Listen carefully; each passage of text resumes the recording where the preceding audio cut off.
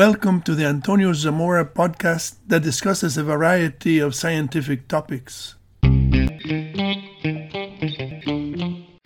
12,900 years ago, an asteroid or a comet impacted the Laurentide ice sheet that covered North America.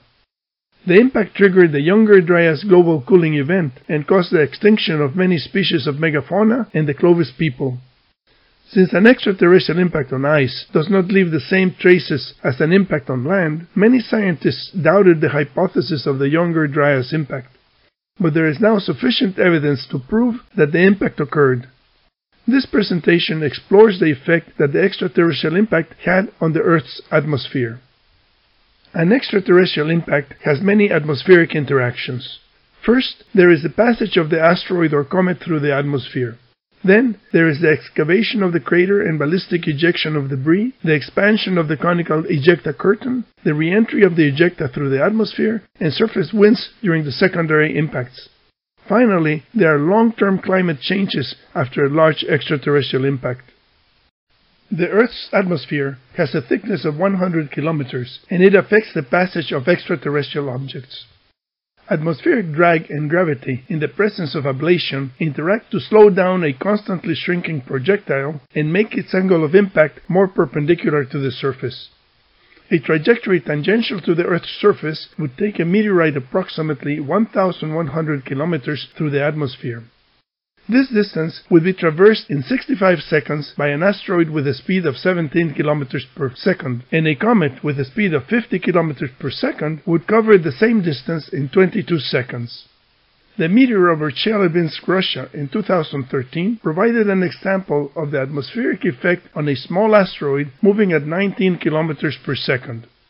A large asteroid or comet would radiate intensely, start fires, and send powerful shock waves to the surface during its passage through the atmosphere.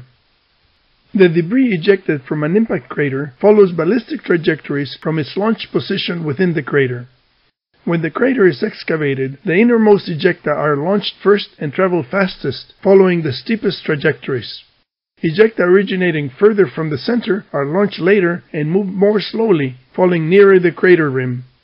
Because of the relationship between the position, time, and velocity of the ejection, the debris forms an ejecta curtain in the shape of an inverted cone that sweeps outward across the target. The extraterrestrial impact on the ice sheet at Saginaw Bay ejected pieces of glacier ice in suborbital ballistic trajectories. The excavation of the ice sheet and the ejection of glacier ice pieces lasted approximately 30 seconds.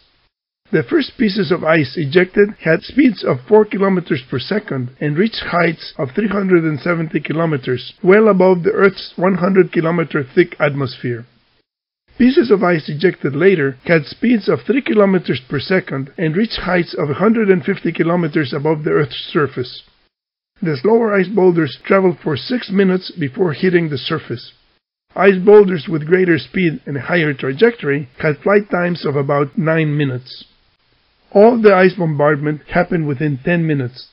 In the aftermath of the Younger Dryas extraterrestrial impact, a layer of glacier ice from the secondary impacts covered the eastern United States. The saturation bombardment by the glacier ice boulders killed megafauna and Clovis people within a 1,500-kilometer radius from Saginaw Bay, all the way from the Rocky Mountains to the east coast of the United States. The ice bombardment left a layer of glacier ice half a meter deep. The onset of a global winter lasting 1,300 years made matters worse and contributed to the extinction of species that had survived through the last glacial maximum 26,500 years ago. In addition to the ejection of glacier ice boulders in ballistic trajectories, the extraterrestrial impact had two major atmospheric effects. The first one was the expansion of a vapor plume of steam produced by the high heat of the impact on the Laurentide ice sheet. The great pressure of the steam increased the speed of the ejecta and broadened the shape of the conical ejecta curtain. The second atmospheric effect of the extraterrestrial impact was to shift the polar jet stream southward from the impact point and to lower the fast-moving band of air toward the surface from its normal altitude of 10 to 14 kilometers. Water ejected above the atmosphere produced clouds of ice crystals in the vacuum of space. As the vapor plume and the ejecta curtain expanded, they pushed the polar jet stream southward and trapped it under the ejecta curtain. Chunks of ice as big as a baseball stadium plunged to Earth at 11 times the speed of sound with energy of 3 megatons of TNT. Atmospheric ablation of the ice boulders produced vapor trails that blackened the sky. The impacts produced shock waves that liquefied on consolidated soil.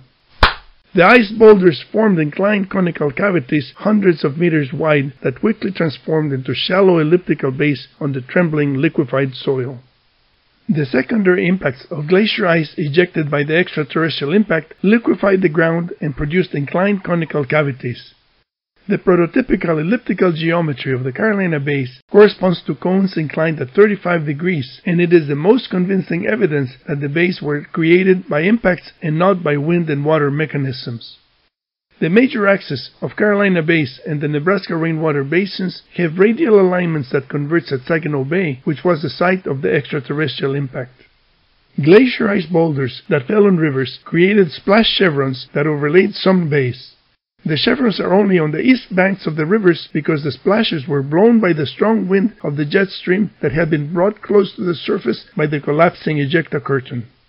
Kelly Bay in South Carolina demonstrates the sequence of emplacement during a brief period of saturation bombardment by glacier ice boulders from 6 to 9 minutes after the extraterrestrial impact. First, Kelly Bay was created along the river by an impact of glacier ice. Second, impacts of glacier ice on the Little Pee River created splash chevrons that overlaid Kelly Bay. And third, the chevrons were impacted by glacier ice boulders with higher trajectories and longer flight times that made small bays on top of the chevrons. The Younger Dryas extraterrestrial impact produced microspherules from the Earth and from the impacting body that were widely distributed by the prevailing winds across 50 million square kilometers throughout North America, South America, Europe, and the Middle East. In the aftermath of the extraterrestrial impact, the land was shrouded in darkness by thick clouds, smoke, and the ice crystals in low Earth orbit that blocked the light of the sun. The sandy soil close to the water table was covered with elliptical Carolina bays, and hard ground was covered by half a meter of ice from the ballistic hailstorm.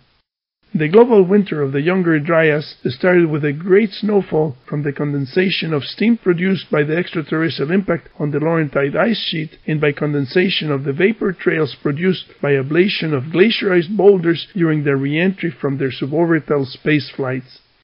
Very cold weather prevailed for 1,300 years. Thank you for listening to this podcast. Please visit the YouTube channel or the website for many other interesting topics.